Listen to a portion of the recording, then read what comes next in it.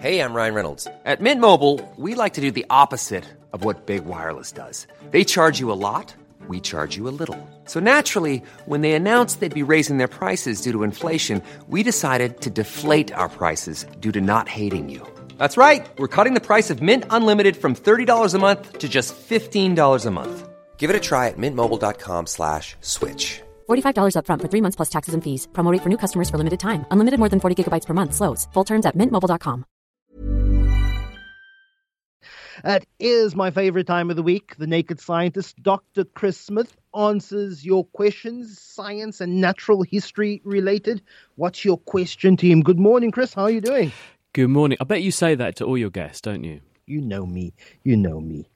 But anyway, I hope you're having a very, very good week and looking forward to the weekend. I found this really weird fossil, right? Because I was on holiday for a couple of days. I decided I needed a holiday for the reason that I hadn't had one for over a year. And after 18 months of COVID, working at the hospital, etc., I thought I really need a break. So I had a holiday for 2 days. And I went to the Jurassic Coast, Lyme Regis, down on the south coast of England, this extraordinary place where on the beach there are huge stones with fossils a foot across of ammonites and things like that. It's the sort of geek's charm dream place. You know, it's the kind of place I have kind of dreams about. And I always wanted to go back there because I've been there a few times. I took my children. And so they were sort of scurrying around looking at the ammonites and so on. And I found this weird, innocuous-looking rock jammed down between two rocks. And no one can identify what this is for me. And so maybe if there are some geologists familiar with the sort of geology at Lyme Regis, which is, it's just, 160 million-year-old rocks-ish, thereabouts, there is this bizarre thing. It's about cricket ball-sized. It's hard. Obviously, it's a lump of rock, but it's almost as though it's lots of little balls which are all stuck together. It looks like a whelk egg case that's been fossilised, but the little balls are much bigger than you get in a whelk egg case. They're each about 10 millimetres across, these little spherules, these round balls that are almost concreted all together in this blob. And I would love to know what this is, because I can't find any pictures of exactly what this is. So anybody listening who knows what this might be, it looks like the fossilised equivalent of a bloated whelk egg case. I would be delighted with the diagnosis, please. So do let me know, anyone who can help me out. Any paleontologist listening and can help Chris out, you can help Chris out this time. You can do so. Call us. Exactly. I've also put a picture online, Lester.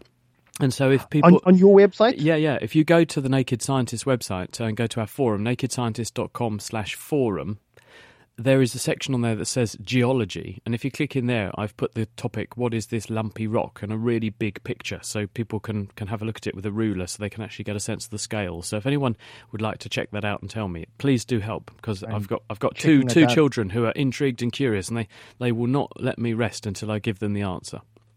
Well, let's go to the voice note line now. This is a message from Zuki. You can also call in, of course, 021-446-0567. Good morning, Lester. This is Zuki. I've got a question about allergic reactions. Recently, I had an allergic reaction to a meal that I've ordered on numerous occasions from the same restaurant. My face swelled up, my glands swelled up, I had itchy bumps all over my body. When I went back to the restaurant, they told me that the type of ribs I'd ordered on this occasion were different from what I normally ordered, that it was a different part of the animal. So my question is it possible to be allergic to a part of an animal that you are not normally allergic to? Thank you. Thanks so much, Zuki. Chris? Well, first of all, I feel sorry for you that your meal was spoiled. And when we have food allergies and things like that, it makes dining out a really frightening experience for some people because they're worried that this sort of thing can happen. Fortunately, it's relatively rare. Now, it's very difficult to unpick exactly what's gone on here, because when you don't prepare food yourself, you don't actually know what pot it was cooked in, what they added to it, what ingredients were used, etc., because there's so many moving parts in a busy kitchen where they're churning out food and meals at a ferocious rate. Then the spoon that was in one particular thing, it may well have gone between two sets of sauces or something. And so the number of possibilities here is enormous. It's unlikely that just one bit of an animal is going to produce this allergic reaction and another bit isn't, because we're all one big sort of bag of juices, and it's a bit like saying I'm allergic to cheese, but if I eat a bit off one end of the cheese I'll be fine, it's the other end that I'm not fine with. It's very unlikely. You can never say never in medicine, but it's very unlikely that is the case, unless there's some particular thing that's very concentrated in one particular meat that's done that. I think it's much more likely it'll be something, I mean, she's talking about spare ribs or something. It's very likely that something in the dressing, the sauce, or the marinade has crept in, which she is exquisitely sensitive to, and which would not normally be there, and perhaps the ingredient was slightly different, perhaps the supplier was slightly different and had an additional thing in there, and on this occasion that ingredient is what's tripped it up. I'd be very surprised if it's the bit of the animal, to be honest with you. Just on a bit of the animal, someone has replied to your question. They're asking, could it be fossilized stomach contents that you found in the fossil part?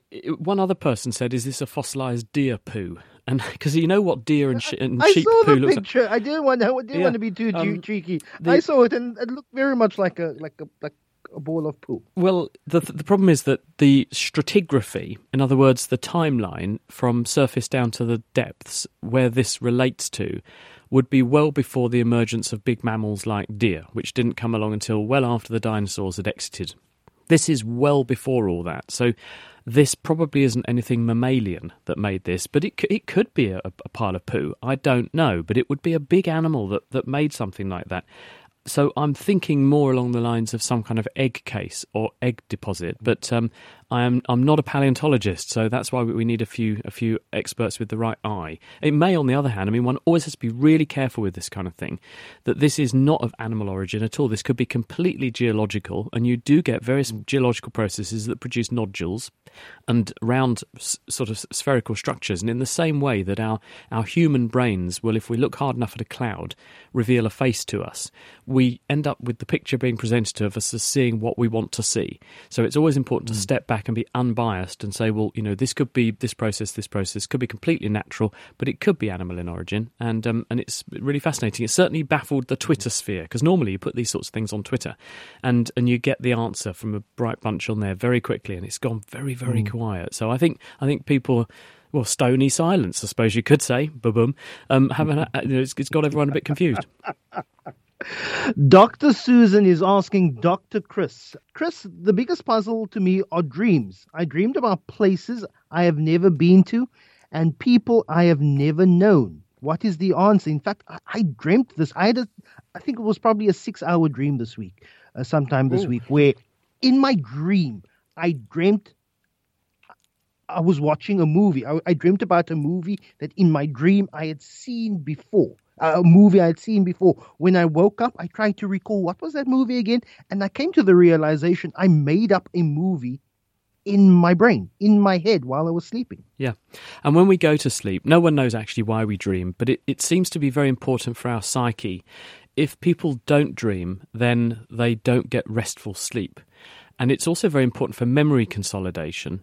We've done various experiments on people where if you allow people to sleep and have a complete sleep cycle, where actually that includes phases of dreaming and non-dreaming, they get much better consolidation and recall later of what you've taught them than if you prevent them from sleeping or prevent them from getting a proper night's rest.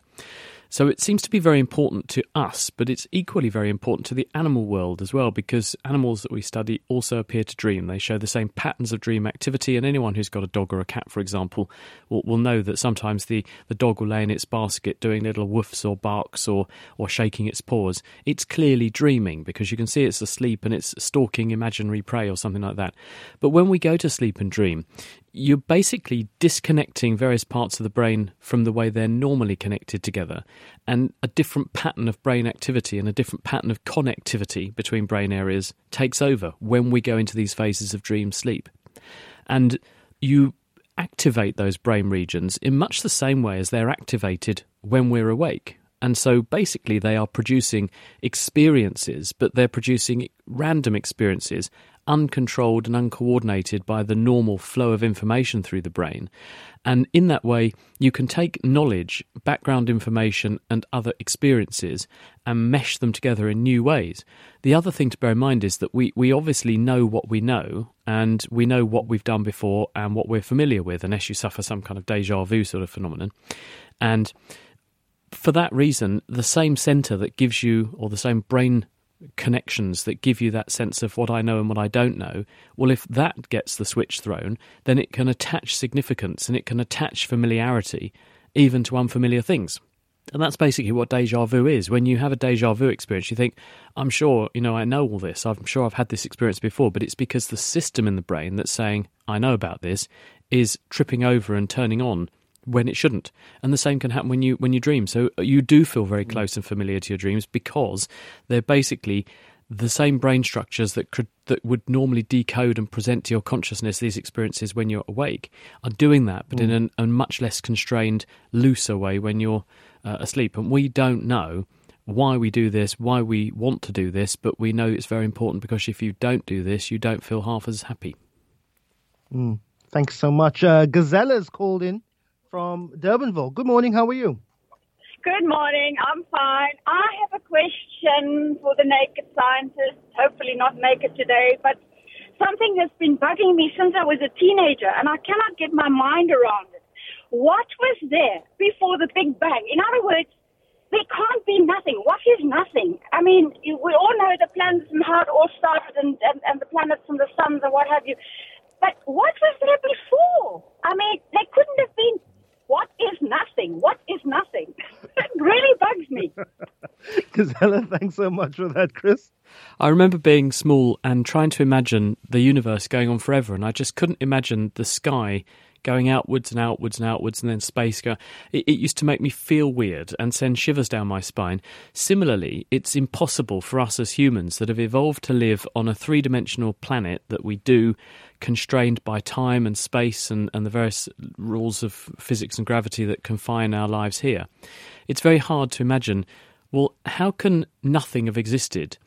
What we tend to argue is that this universe began with the Big Bang about 13.8 billion years ago. The universe is everything, and therefore the universe got created 13.8 billion years ago, and it came from this infinitesimally small but very energetic thing, which was the Big Bang. And everything's been growing since then. But when you then say, well, hang on a minute, if it's growing into something, isn't it? So is it inside something? And it's impossible to not see the universe as a box inside a box, and then another box around that box. And it boggles your mind because we have not evolved a brain that can cope with that, because we don't live in a world where that's normally presented to us. And it takes a very deep thinker and a very special brain to be able to comprehend this kind of thing. And the answer is, we don't know. We don't know what predated the Big Bang. We cannot tell. It was impossible to go there, and it's very hard to unpick information that tells us anything about that era or that epoch, because, of course, if nothing existed, it leaves behind no footprints. We have got back pretty close to the Big Bang by looking back in space, and you can do this because there are various footprints, and some people say echoes of the Big Bang, written into the fabric of what's bombarding us from space in terms of things like the cosmic background, microwave background. And the various signals that are in there can enable us to predict some of the early phases of the Big Bang and get back quite close to the beginning, but we can't go back beyond a certain point because there was nothing. And so that's where we are into the realms of theory, and that's where the theoreticians come in, and they come up with ideas and proposals and experiments that we could do to test them, and then the physicists come in and make those experiments happen and push back the frontiers of knowledge, but it's a slow process. Thanks so much. Andre in Darling, how are you doing? I'm fine, Lester. Thank you. What's your question? My question is related to the lady who phoned in regarding the allergic reaction. My question is, in wine, the most common allergic reaction that people get is a headache. Well, apart from having too much alcohol, sometimes people will have 1 or 2 glasses of wine, and they will have a headache in the morning. And a lot of people attribute it to the sulfur in the wine, but the sulfur is regulated. So my question is it not the histamines that you find in all organic matter, which is obviously in grapes and in grape juice, eventually in the wine as well, that actually causes the allergic reaction, which in most cases is a headache, but also, other symptoms. Thanks so much, Andre. Chris, I have plenty of friends who are unfortunately allergic to sparkling wine, champagne, brut, cava, whatever you want to call it. It's very unfortunate for them, but it's quite often I find in my particular circle of people actually being allergic to wine, but they forge forward. Well, wine is a very complex bag of chemicals. And the chemistry is more complicated than just the things that went into the wine, because when you make wine, you start with grape juice, assuming you're making that sort of wine, and you then put this into a fermentation process with microorganisms. And so that means the chemicals that were in the wine, the grape juice to start with, are then modified. They react together. They go through the metabolic pathways in the microorganisms. That produces another slew of chemicals, which then themselves all react and change and evolve and change into new chemicals. And that's actually part of the art of good winemaking, that you have this complex chemistry that doesn't stop. It will continue to evolve in the bottle over time. And that's why some wines are best drunk young. Some wines have a really good bottle age. Some only come into their own after years in the bottle. And it's that evolving chemistry. So it's much more complicated than just there's something in the grapes that causes it, although that can happen in some people. It's rare, but it can happen. But a headache in response to wine is often not an allergic reaction. There are, because of all these complex chemicals in the wine, there are possible side reactions that happen in a person. When you drink or put any food into your body, the first thing it does is visit the microbes that are in your gut, and they get rid of quite a few toxins and things like that. But then the chemicals are absorbed into the bloodstream, and they first go to your liver. And the liver has the first dibs into metabolizing what's in the wine, and then the stuff flows around the rest of your body. And in some people, they have very, very good liver systems that are excellent at degrading a range of different nasty things in the food we eat. And if the liver wasn't doing that, you'd be really ill really quickly, because it would throw your biochemistry way off. In some people, though, they're not so good at degrading all the chemicals that are in there. And as a result, the levels of certain chemicals build up in the blood to higher levels in some individuals than other individuals. And if they build up in the blood to higher levels, they can then go into your tissues. And in the tissues, many of these chemicals can be pro-inflammatory. And one of the best ones that's good at making you inflamed is the breakdown product of ethanol. When you metabolize ethanol, you turn it into a chemical called acetaldehyde. And acetaldehyde is pretty similar chemically to formalin that we fix dead bodies with. And so you're basically fixing your body, including fixing your brain. And as a result, this causes tissue damage, it causes inflammation, and it's the inflammation that causes hangover symptoms of achiness, lethargy, muzzy-mindedness and a headache. And that's why actually anti-inflammatories often taken before you get the really bad headache. So some people will, if they've had a bit of they know they've overdone it a bit, they may well pop a few pills, a couple of paracetamol or an aspirin or two, not on an empty stomach, of course, before they nod off, because that way the inflammation is limited and they won't have such a bad headache in the morning.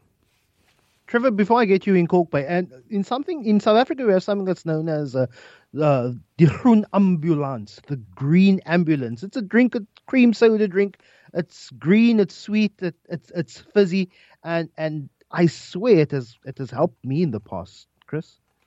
Well, we actually did a piece on The Naked Scientists about 2 or 3 years ago, where we tested out a recipe generated by researchers in India for the best hangover cure.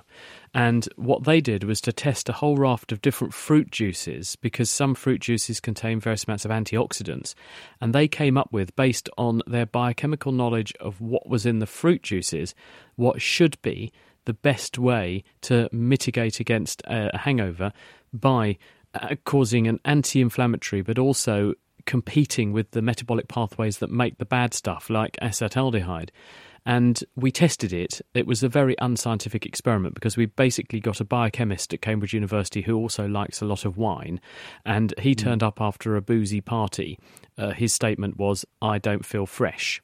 And we tested out some of these things on him, and he said they tasted nice, but they didn't really make the hangover much better. But there was this paper that these scientists in India published to put forward at least one recipe. You can find that on the Naked Scientist website. Actually, I'll tell you what, I'll tweet it after the programme. Here's the recipe, try this one, and then perhaps people can let us know next week if it's any good or not.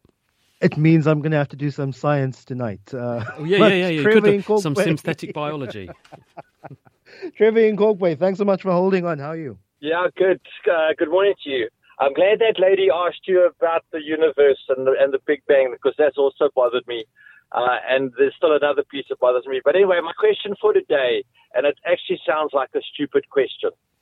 If I was to shoot off a very powerful light at the speed of light today, it will arrive somewhere, let's say in four light years' time somewhere. If they were to then backtrack that light, so therefore it's arriving there in the future, if they were to then receive that light and backtrack, they would be looking into the past. So why can't we look into the past?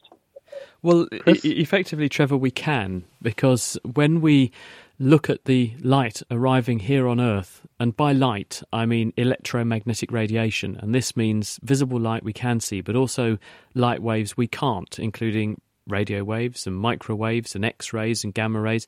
We're being assailed with this kind of radiation from space all the time, and we can measure it, and we can look at where it's come from, and we can therefore see into the past, because space being as vast as it is, there are some light sources which have been shining towards us for billions of years. And one of the things that happens to that light as it travels across the universe is, because the universe has got bigger, it has expanded, the universe is continuously growing, the light that's traversing the universe stretches out almost. It's as though someone took a spring and stretched it. And so the frequency of which the light is vibrating is made greater, wider. The wavelength stretches. And this is called redshifting.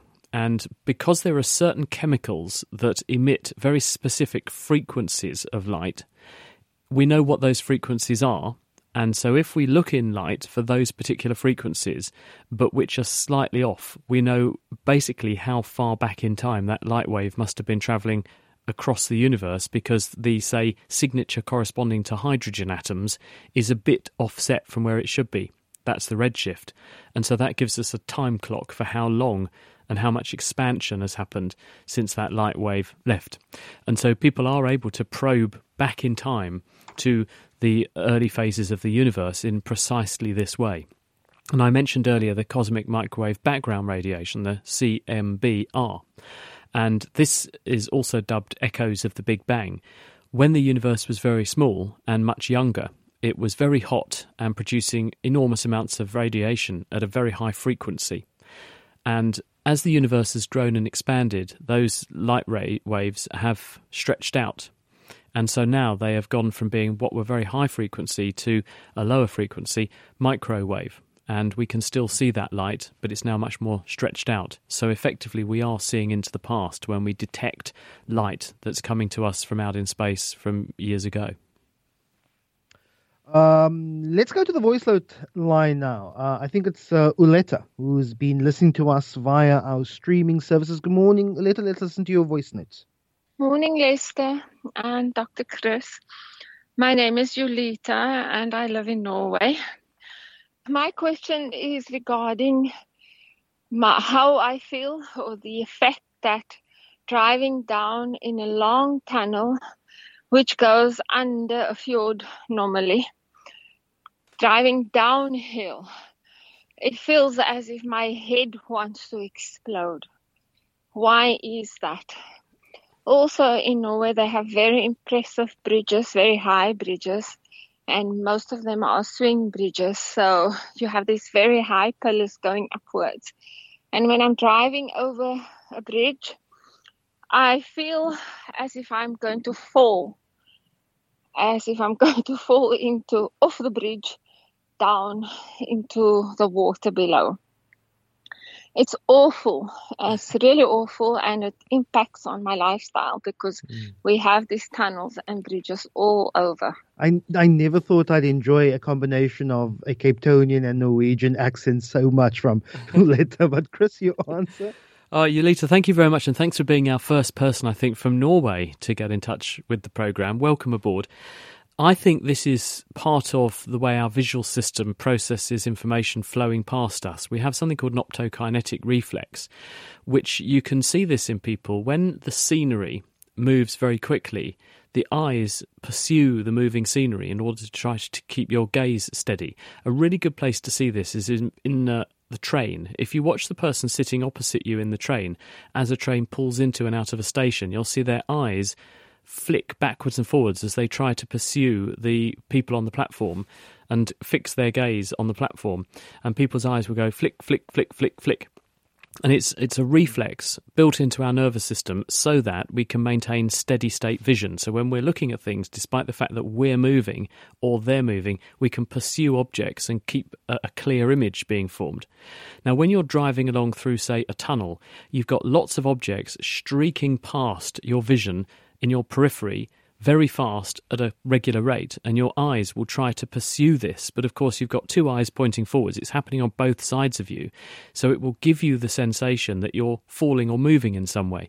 And the visual system isn't just connected to eye movements. It's also, there are nerve tracks that run down your spinal cord, which are connected to your postural muscles so that you can balance your body as well.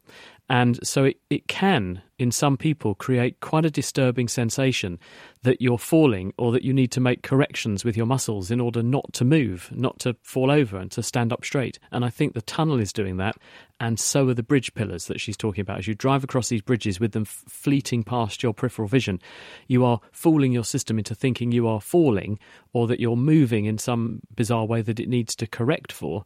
And as a result, it can make you feel quite giddy and dizzy.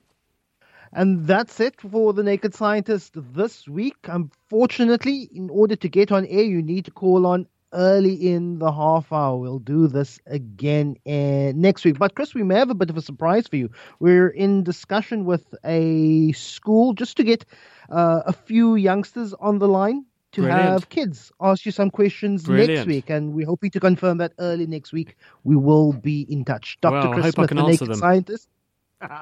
I'm sure you can. Also, some suggestions. Some people saying it looks like your fossil looks like a truffle. Other people saying it's a rock to them. But hopefully, we've tweeted that picture, retweeted your post. Hopefully, we'll uncover that mystery. Let's get an answer before the end of the day. Excellent. He's back with us next week.